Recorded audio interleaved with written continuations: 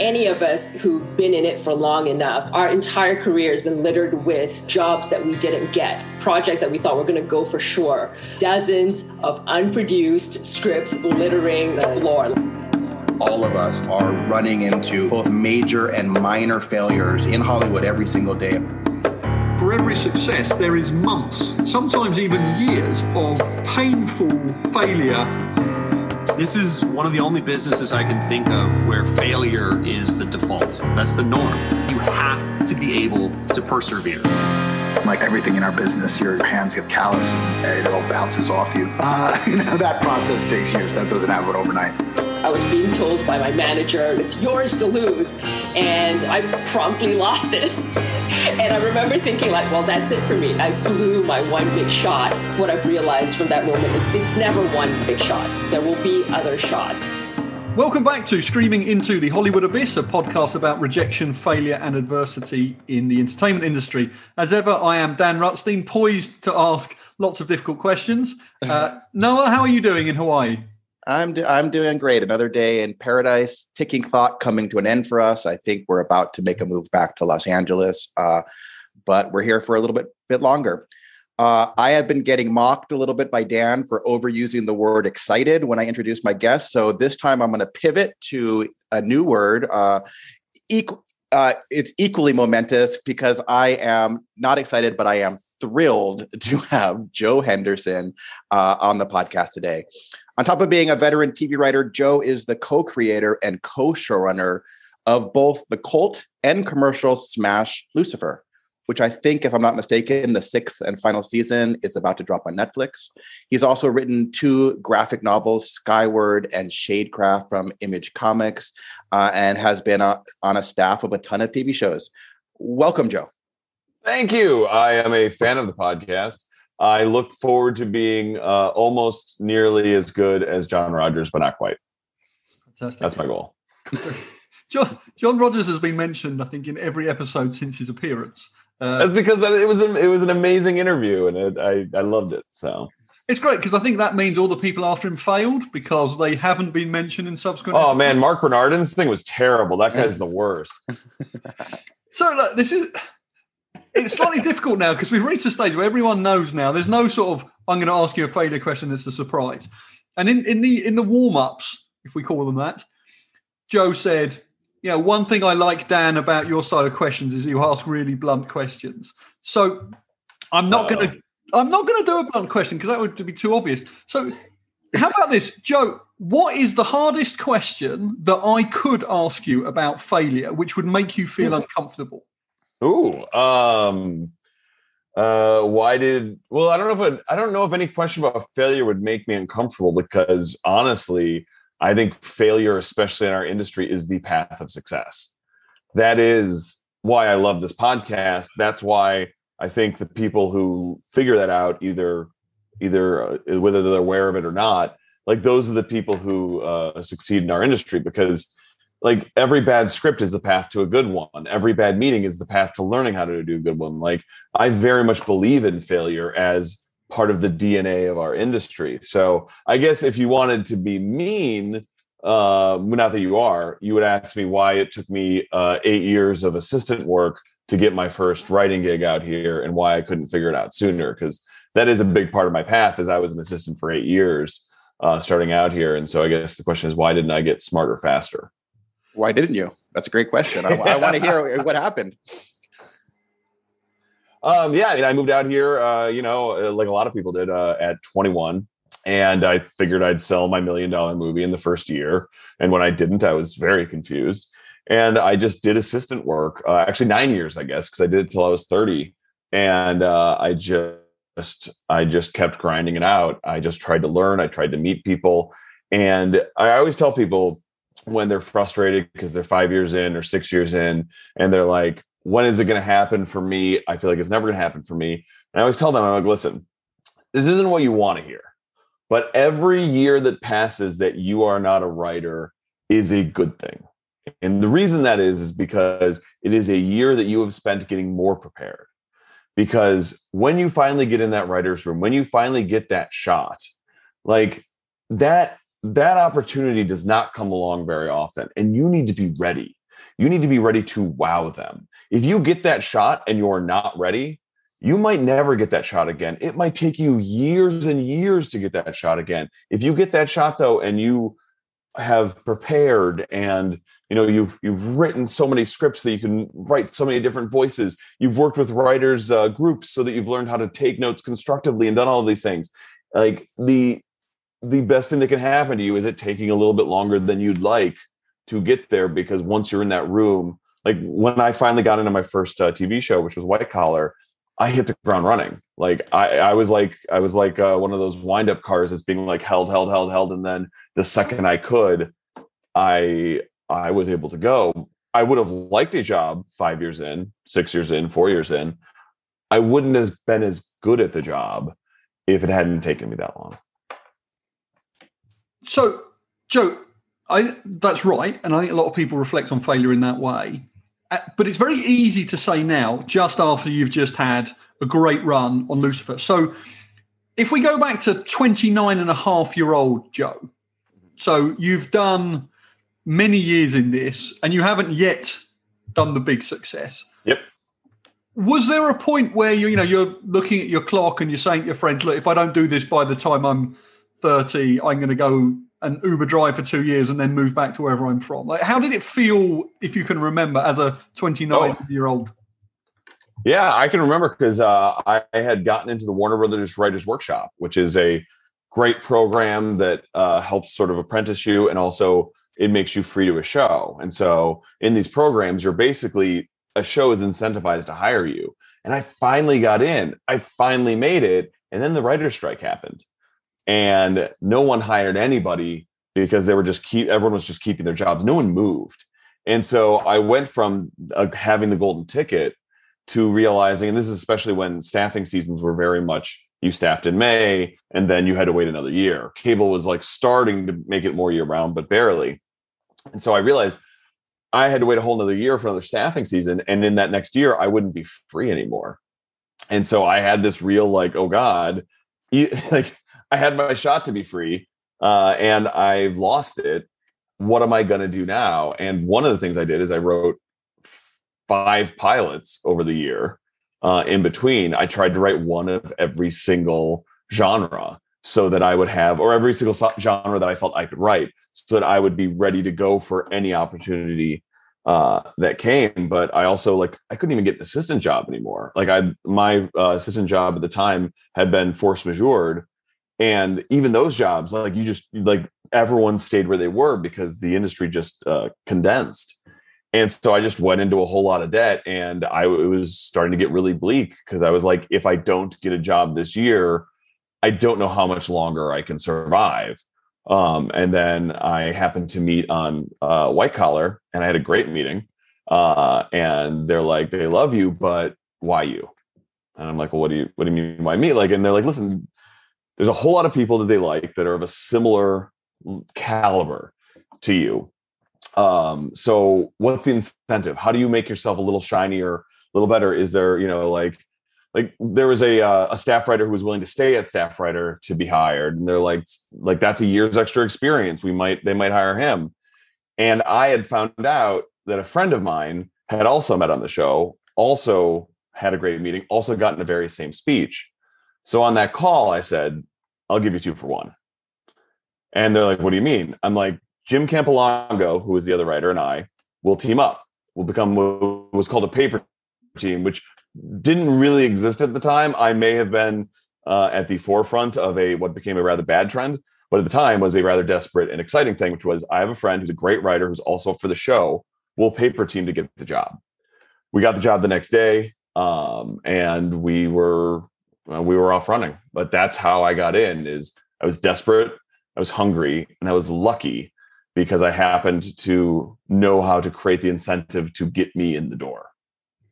So I just want to explore it. So your first opportunity, you were free to the show, and then your way of moving up was to offer yourself at basically half price. Yes.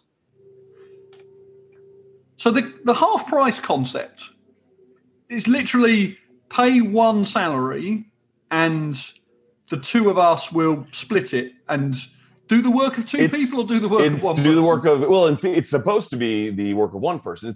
You have a lot of writing teams out there, and it's people who, it's like but it is a two for the price of one, because in theory, you're getting two great writers who can do the same amount of work. It's a weird part of our industry where you have these writing teams where at times you're basically getting a bargain, but at the same time, it's a incentive model. Like maybe they work best together. Maybe that's where they get the best work out of themselves. Maybe they complement each other in certain ways. One's better socially, one's better on the page. But in my case, it was just, I needed to get my foot in the door. And the other trick too is you also got to make sure the person that you're partnered with is going to reflect well on you. Because I've known a lot of writing teams where it's like one of them's kind of an a-hole, and half of their work is keeping this not so nice person who is a great writer from just making people angry. And Jim is an amazing writer, an amazing dude. And so I was like, I honestly, at that point, I was thinking Jim and I will be writing partners for the rest of our careers. And I'd be good with that because I just wanted that job and I knew how good of a writer he was. I have a follow-up question about White Collar, which I found really interesting and very, very rare. Is I noticed as I was looking through your credits that you went from co-producer to co-executive producer in a single year. And for people who are not in our industry, or even people who are entering our industry, that's a double credit jump. That is a very rare. In fact, it's a triple credit jump. And it's triple boom. That and I've heard of double jumps. I've heard of single jumps. I have never heard of a triple jump that wasn't created when someone created a show. That does happen, but not inside a show. You don't rarely jump, if ever, from co-producer to co-executive producer. I know we're a podcast about failure, but I want to hear the answer to this. I want to make this a podcast about success and my success and how great I am. By the way, I have plenty of failure stories. No, I mean, what happened was two things. One, season one of White Collar, Jim and I were very fortunate to end up on a show that we really matched voices with. And so when we were brought back season two, we were the only two writers brought back. And so we split at story editor level then. And so I finished out the rest of my contract on White Collar. And then when it came to renegotiating, Jeff Easton, the show creator, also was doing a show called Graceland. And so in the hiatus between White Collar, like 4 and 5, I think, I also went over and worked on Graceland. And so I think I did 26 episodes that season that year because of the insane schedule. And so that was basically how I made that triple jump, which is because I had that season 1 of Graceland in between the seasons. That's what lifted me up. And I used it to my advantage. They wanted me on both shows. And I was basically like, well, that might kill me, but I'm willing to do it if we can make it worthwhile. So this is actually not, I wish you hadn't said to me before about ask me a difficult question. Because I'm feeling under pressure. I'm trying to get in your head. It's all a game. But this isn't meant to be mean, but this is a genuine question. This is actually not normal failure question. It's a weird sort of ego stroke adversity question. So obviously you are successful. Noah has probably watched all of your shows. When you go for meetings, obviously the people who are about to hire you have watched your shows. In terms of the sort of I've made it in Hollywood thing, if you go to a party and you meet someone and they say, what do you do? And you say, I'm a writer. And I can say this because if you and I met at a party and you said, oh, I'm a writer, I said, what have you written? And you said White Collar, Lucifer, Graceland. I genuinely would say I haven't seen any of those shows. And, I'm not being mean, I actually haven't seen any of those. Yeah, most people haven't. So does it bother you when normal people don't know your work in a sort of, you are successful in this world, but there are quite a lot of people like me who actually have never seen any of your stuff. There is a crazy number of people that haven't seen my stuff. And it's funny because, by the way, it's like Lucifer right now is a hit. But for the first 3 seasons, and when I told people I was on Lucifer, I'd get one of 2 reactions. Oh, I love Luther, which is an amazing show and I also love. Or is that the show about the son of the devil? I'd be like, no, that's Damien, which is also a great show. And then they'd be like, oh wait, is that the one where the devil solves crimes? And I would be like, yes, that's the one. You should check it out. Give it a try. And I would get a sort of, noddy sort of reaction, which was, I am never going to watch that show. So it's funny because I'm unused to people actually watching my shows. Like White Collar was successful, but it was on USA, which was at the time a pretty big cable network, but it was a cable network.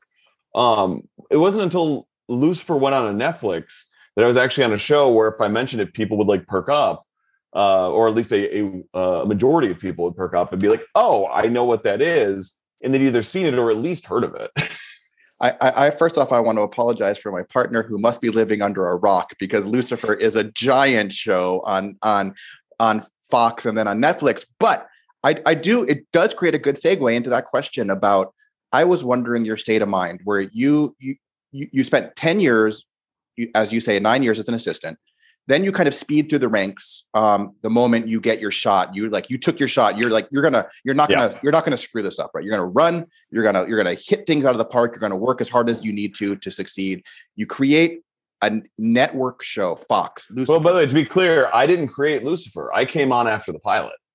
Oh. So there's another part of it too, which was I came off of White Collar and Graceland, and I had done a lot of, because Jeff was doing 2 shows. I had done a lot of sort of pseudo show running. I had been operating at a high level, and then I wanted to run a show. And a lot of people wouldn't look at me as a showrunner because they'd be like, well, you did it, but did you do it? Did you really do it? And I got very fortunate that David Madden, who had been at the company that did White Collar, went over to Fox, and he vouched for me. And so when Lucifer came up and when Tom Capano stepped off of it, they called me up about it. And I also got very lucky because it's a show that it's like they created it for me. It's a show that is a mixture of all of these different things, but it was also kind of terrifying because it's sort of, hey, your first show is not yours. It is a show that has quite possibly the most absurd premise that anyone has ever come up with. The pilot is incredibly well executed, but can you keep it up? Can you maintain it? Can you both make it your own, but also find a way to maintain the voice of the pilot? Len Weissman directed the pilot. It's amazing. Tom Ellis was like, I had nothing to do with the casting, with any of that. I came on as the adoptive father. So what happens? I mean, this show, and I remember Lucifer. I mean, granted, there are people, if you go read the history of Lucifer, it'll say there was mixed reviews and all these different things. But yes. I remember, being in the industry. Mixed reviews, by the way, is kind. it was splashy though. It was splashy, and people liked it, and your lead was so charismatic, and yes. The show was fun. And 3 seasons in, Fox cancels your show, and you're not the first showrunner, show creator, et cetera, to come on here and have a show get a second life on Netflix or on Amazon. We had Sean Simmons come on and talk about Wayne, which had the same. It was on YouTube and then it went to Amazon. So it got kind of a second life over there, and hopefully we'll have a third life if they continue going with it. So what's the feeling when your show is, people are like, well, my show's canceled, but it's being shopped. But you kind of know when a show is being shopped, it's rarely, if ever, is going to end up somewhere else. And are you already creating new shows? Are you just hoping it's going to find a home? Because the second life of Lucifer is where it really reached, mass acceleration or whatever you want to call it, right? So what was it was crazy. We went in and we gave the full court press to Fox on what season 4 would be, and I mean, like Warner Brothers just had our back. Like Peter Roth was in the meeting, Tom Ellis came to the meeting. We gave the passion pitch, and by the way, we had this pitch for season 4, which is the season that aired, which we loved. And the room was like, this is amazing. What a great pitch. We love this. I've never walked out of that positive of a room. So the week later when they're like, oh, you're canceled. It was just, I felt like someone had punched me in the stomach multiple times. And listen, I get it. We weren't a huge hit for Fox. We weren't doing that well for them. We were doing very well internationally, and Fox didn't have a piece of that. And so it was just, but it was like it was devastating. I think I posted that I was like, can I swear? I don't know what the. Please do. I was like, I'm fucking devastated. And then I see all of Deadline, Lucifer co-showrunner. I'm fucking devastated. I'm like, okay, didn't expect that to get picked up by the trades. Be more careful when you tweet. But no, it was devastating. And then the fan outcry and rallying, it felt like a nice goodbye. It was like, oh wow, people did notice us, and it was this just incredibly heartening, like funeral. It was like people coming to your funeral and saying, hey, you did a good job and we loved you. And we figured that would be it because, like you said, it's so rare that it happens. And then it happened to Brooklyn Nine-Nine, and I was like, that's the one. Like, if it's going to happen, it's going to happen to one show. There's no way multiple shows will get it. And then, by the way, from cancellation to actually getting the pickup from Netflix was a month. There was a month in between where we were being told there's no way this is going to happen. Okay, there's a small chance it'll happen. There's no way it's going to happen. And like we had been told like the night before, we're pretty sure that this is not working. This is a dead deal. And then the next morning we get a call in 5 minutes, season 4 is getting announced. Like we knew literally 5 minutes before it happened because that's how down to the wire the whole thing was. But to the question, I mean, I was meeting on new shows. I was meeting on pilots. I was pitching my heart out because, you know, I never count on a success. I assume failure and am excited to be proven wrong. So, and Joe, I should say, I don't not know about Lucifer. I just haven't seen it. And I will it's okay. I am hurt, but it's okay. But, you know, British people, as we know, are very charismatic and very funny and very nice. So it's probably worth watching to see how the Welsh actor gets on. So we've talked to people about their shows being cancelled, but Lucifer has now come to a natural. It has, though. We were cancelled twice. I don't know if you know that, but we were cancelled in season 3, and then we were told by Netflix that season 5 would be our final season, until we were told that it was no longer our final season if we wanted to come back, which was interesting. So I always like to say that we were canceled more times than we were renewed, which isn't exactly true, but it feels like it because we've grieved the show multiple times. Like season 3, the Fox season, the final Fox season, we ended on this gigantic cliffhanger. We literally created a cliffhanger that meant that there was no way you could possibly cancel us. And then they just did it anyways. And then on season 4, it was a success. And we're like, all right, we're doing great. And then Netflix reached out and they're like, we want one more season from you. And that'll be the last one. And we were like, oh, yeah, I mean, okay. And the more we thought about it, we're like, you know what? We're just happy to know that we're going to end it. We're happy to know that this is the end. And so we can wrap things up. And then they went, oh, sorry, what were you going to say? I was going to say, so creatively, it's an interesting one because there are shows that I've enjoyed watching which got cancelled after one season, and you can tell that it was not expected. So they just cram a whole load of wrapping up stories into episodes, and it's all slightly ridiculous, but that's the game. When it happens the other way round, because of what's happened, when you were doing season 5, creatively, do you always sort of leave yourself a little bit of breathing room? Because also, if you can't trust networks anymore, you could probably never trust them, but you definitely can't with your show. Even when they said, like, you've got one more and you've got to end at season 6, is there a part of you when you're writing 6 that got to leave 5% room for a 7th? It's funny because we were, in season 5, we were 3 weeks into the room when they said, hey, instead of 10 episodes, can it be 16? And we were like, no. And then, of course, the day later, we're like, no, we can do this, we can do this, we can do this. Oh, my God, it's going to be even better. How could we have ever done this in 10? But then as we started getting to the end of the season, we kept saying, is this the final season? And it kept coming back, yes. Are you sure? Yes. Are you absolutely sure? So we were literally breaking the finale when we got the call. And they were like, it's in your hands. Do you guys want to do this? Which was awesome because the last time we were just told it. And this time it was like, do you have that story? And our first answer was no. We love this ending. We didn't give ourselves any way out. And then of course the day passes and you start talking about it and you're like, well, there is one story. And actually, if we do that, then it gives this and this. And then the next thing you know, you're like, oh, and it's one of those things that if you'd asked me at the top of season 5, I wouldn't have gotten there. But because we went on the journey of season 5 and the characters come to life, they'd make their own decisions. And by the time we got to the end of season 5, new story opportunities had opened up that I never would have anticipated. And we never would have gone towards if we hadn't thought it was the final season. So, an honesty question. Yeah. Which is the balance between financial self-interest and also, frankly, financial self-interest on behalf of your team, given you're in charge, and creativity. Given the world you're all in, which is shows get cancelled, people don't know when they're going to get their next job. When somebody says, "Do you want another season?" Obviously, as you say, creatively it's an original no, but then you think about it for a day. How much of the actually we'll do one more is my staff may not work for a couple of years and all that, and how much of it is really you want to creatively finish the story? It's a great question because it is always that push and pull. Like the one thing you don't want to do is have your cast and your writers be like, wait, we could have done this for another year, but you assholes just decided not to for reasons.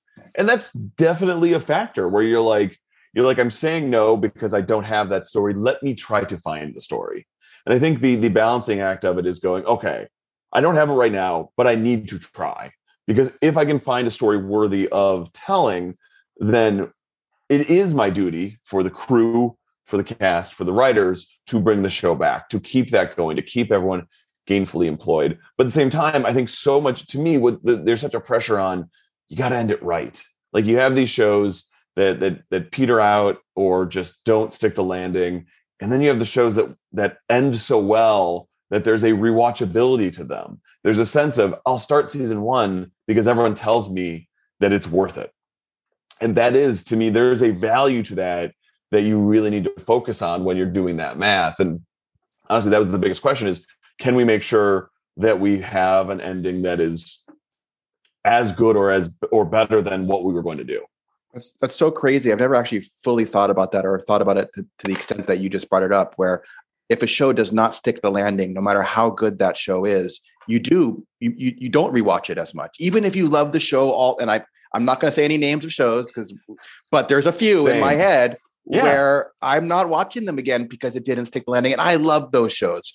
So I noticed that you tweeted a few days ago, Lucifer is wrapped. And I want to talk about that, but I also want to add that the way you've been telling the story, now I'm giving it 50-50 that Netflix is not going to come back to you and say, can you take that tweet back? Because we want a seasons, 7, 8, and 9. But so this is my question to you. You got to tell your story and then some, right? You got to tell a little extra, and it's all consuming, right? I mean, I don't think people fully understand. For everyone else, writers and staff, we're all working really hard. Everyone's working hard. The crew, the showrunners, this is your life from the moment you wake up to the moment you go to sleep, and you're not getting that much sleep. So this has been your life for so long. I disagree. I totally disagree. I'm just saying that right now. It does not need to be all consuming. It's funny because John Rogers was posting about this earlier, where you can work normal hours, you can live a normal life. The key is delegation. The key is trust. One of the things I'm very proud of that on our show, what we did is we delegated to our writers. We trusted our writers, and every passing year, our writers got better at handling things to the point where I don't do tone meetings anymore unless it's a new writer that I want to teach how to do a tone meeting. I pop into concept meetings to be helpful, and then I get the fuck out because the writers who've been on the show for 5 years know how to do it. They know how to run it. And it's one, it's great for them because it prepares them to eventually do the job. And it's good for me because it isn't all consuming. The show knows what it is. Hire good people. And there's this fear versus strength that I really discovered in season 1 of Lucifer, where I had an opportunity to delegate something. And in doing so, know that I was no longer invaluable, that I was no longer necessary. And it was scary because I was like, if I delegate this, they can replace me. But at the same time, if I don't delegate this, my life is going to be all consuming. And I'm not going to have a life. I'm not going to be able to see my family. And what I realized is so much of what we do as an industry is we need to embrace making ourselves unnecessary and then force ourselves to make ourselves necessary via our writing, our craft, our leadership, our ability to get the best out of people, as opposed to being like the bottleneck that everything must go through. Especially in a show that's been around this long, that knows what it is, and you can delegate that out. And also the fun is you have other writers put their mark on episodes and characters that I always like to say, like, someone might write a line of dialogue that I would not have Lucifer say, but that doesn't mean he wouldn't say it. And that's an interesting difference, because there have been so many people who have written Lucifer in ways that I would not have written him. And then a season later, I am writing him that way because they have taught me a side of him that I never would have found otherwise. I guess my question, though, is I want to probe your emotional state in this. And when you wrote It's a Wrap, I actually realized I'm not sure if you meant shooting was a wrap or the whole series was a wrap and post is done and you're in the can. But my question to you, and it wasn't clear in the tweet, but my question to you is there a sense of loss? I mean, it's only been 2 days. So you're in this like period where this thing that was whether or not you were working from 6 to midnight on it, it's your thing and it's gone and it's now out in the world and you can do things that you haven't done for a long time. Presumably your mind is freeing up in ways that it never. Is there sadness? Oh yeah. I mean, the biggest sadness was in December when we wrapped the writer's room. That's hard. Like, and especially this year because we can't be on set as much, or it's just, if you're on set, everyone's 6 feet away. This is, I've seen 2 shows through the entirety.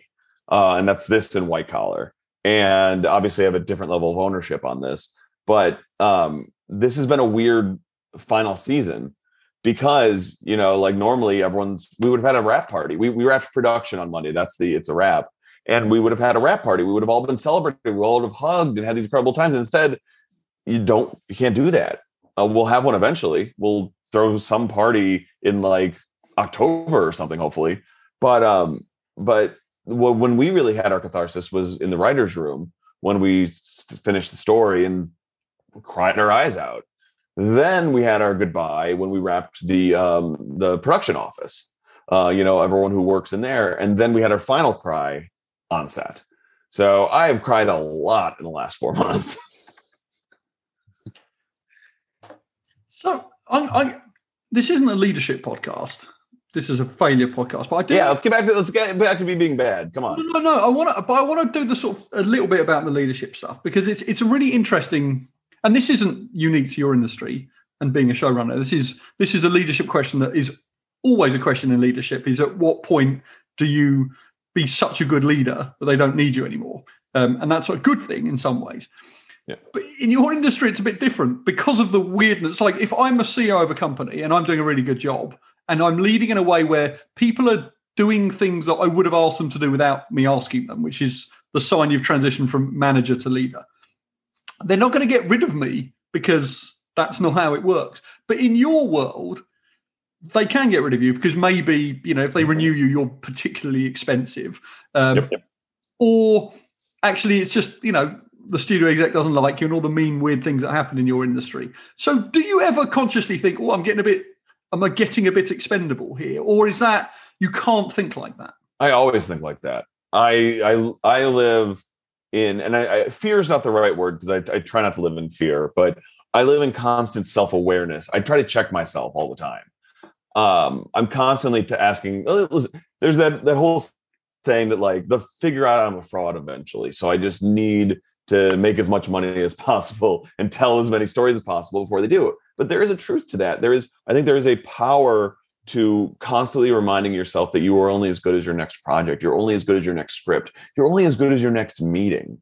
Like I like that challenge and that sense of self-proving because I guess self-proving is almost the positive way of putting it. Like I am only as good as my next success. And so I am always striving towards that success and always pushing myself. Like there's nothing better than when I hire a writer who is better than me because 1, they're going to make me look good because that script's going to be great. And 2, I'm going to write a little bit better. I'm going to push myself.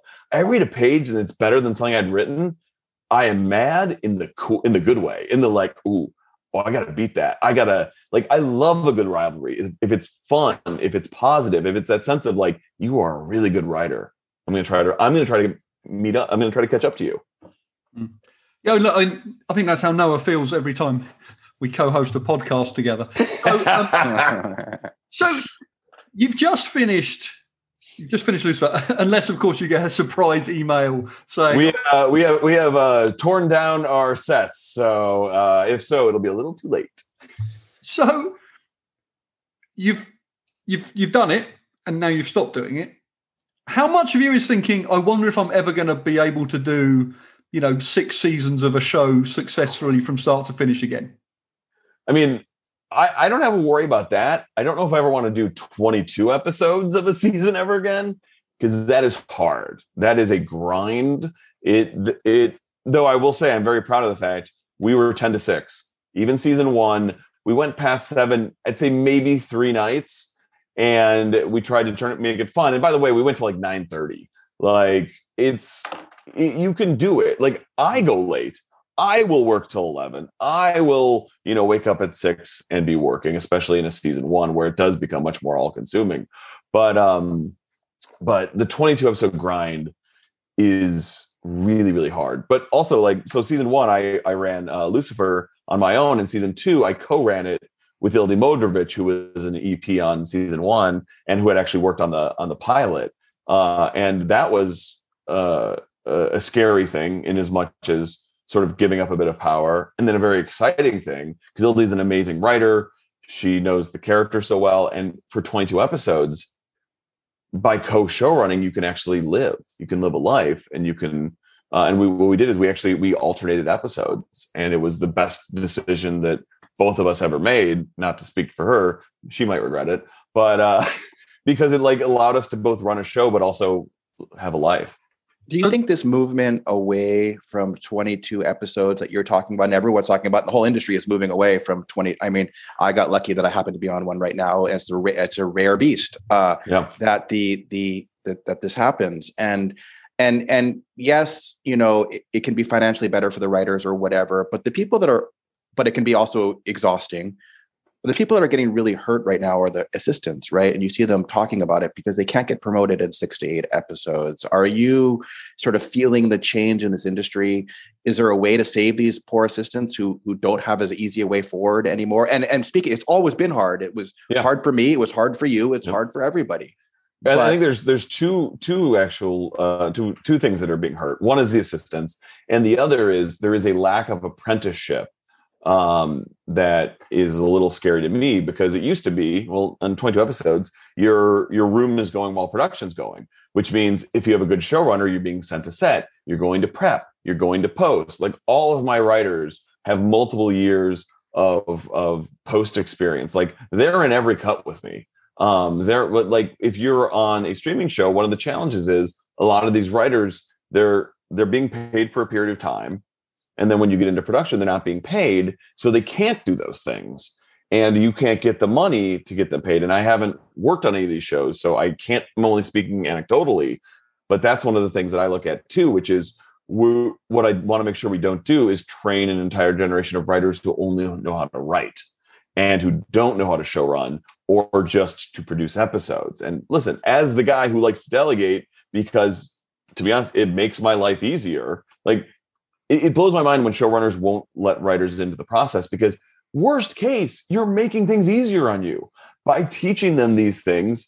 In theory, you might not need to do those things, but the system itself, removing that step, that's something that I'm really cognizant of, and trying to figure out ways that if I end up on a streaming show where the room and production are segmented, I want to try to figure out ways to maintain that apprenticeship. And then support staff, similarly, it's so tricky because you do have these shorter runs, and I hope that we can figure out ways to like for example, when we had a season 4 of Lucifer with 10 episodes, I tried to find a sister show for a bunch of my assistants, and I was able to place a number of them on another show that had a bunch of time. And I think there's it would be great if there was a sort of more standardized way for us to figure out who's available when, so that we can keep people working, keep people steady, also give people opportunities to prove their worth. So, penultimate question, still on the 22 episode thing, slightly different question.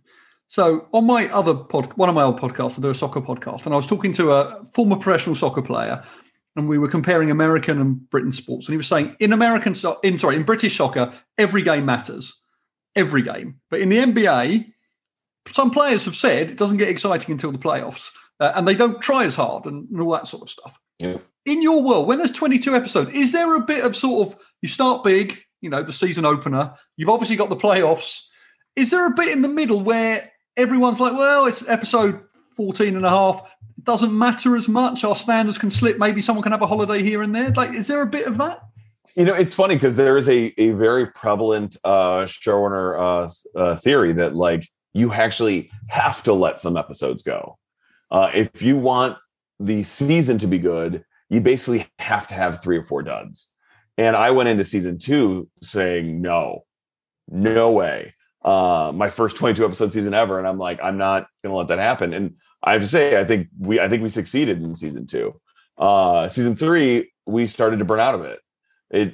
And I still think our episodes of season 3 are great, but there's a little bit more wobble in there because, like, after doing 22 episodes, taking a short break and coming back, like, and just you start burning through story really quick.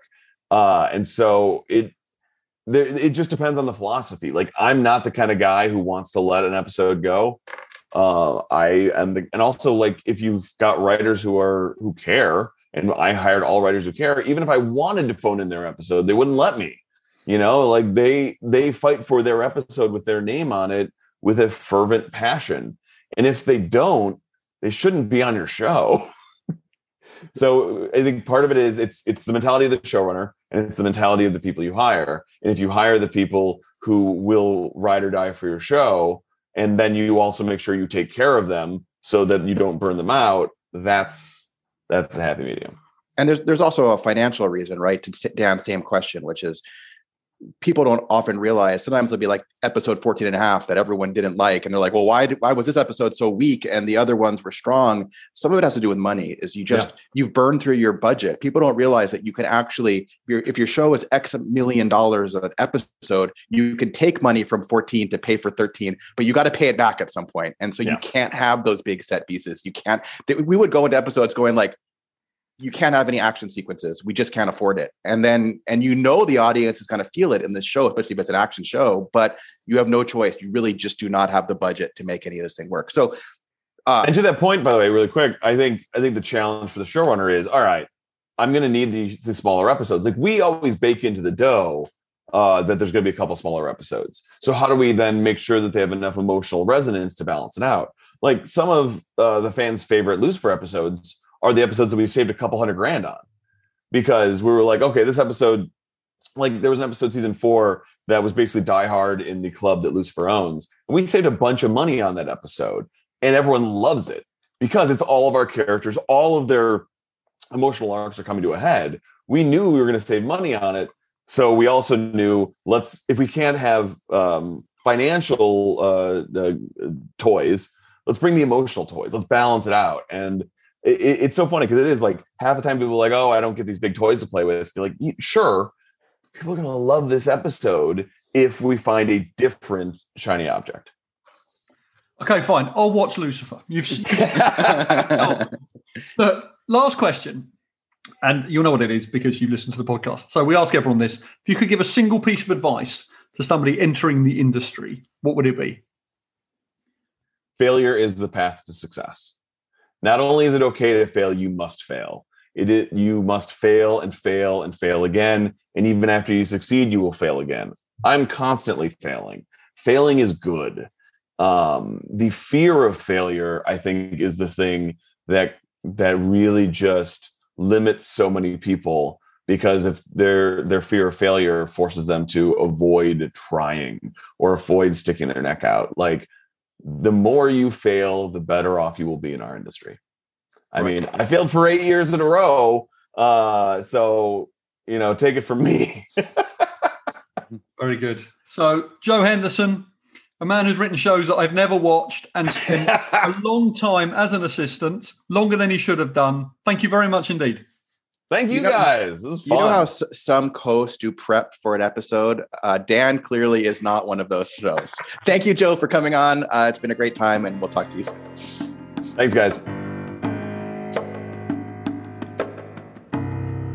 All right, that does it for us today. I want to thank you for tuning in to Screaming into the Hollywood Abyss. If you have any questions or comments, you can reach out to me on Twitter. I am @NEvslin.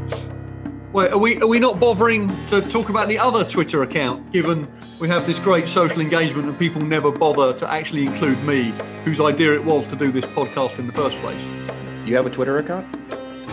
I do have a Twitter account. It's @DanRutstein. And not only, Noah, do I have a Twitter account, I also have 2 other podcasts. And some of our listeners have been saying, Dan, please tell us about your other podcasts. So our other podcasts are, what are my other podcasts? Oh yes, United States of Dramerica, where I share a glass of whiskey and have a fascinating conversation. And America, the Beautiful Game, where I talk about soccer in America and what it can learn from Europe. For our repeat listeners, you can probably stop listening when Dan starts talking about his second and third podcast. That brings us to the end of another great episode. We, as always, want to thank our wives for putting up with our nonsense. That's good. That'll do.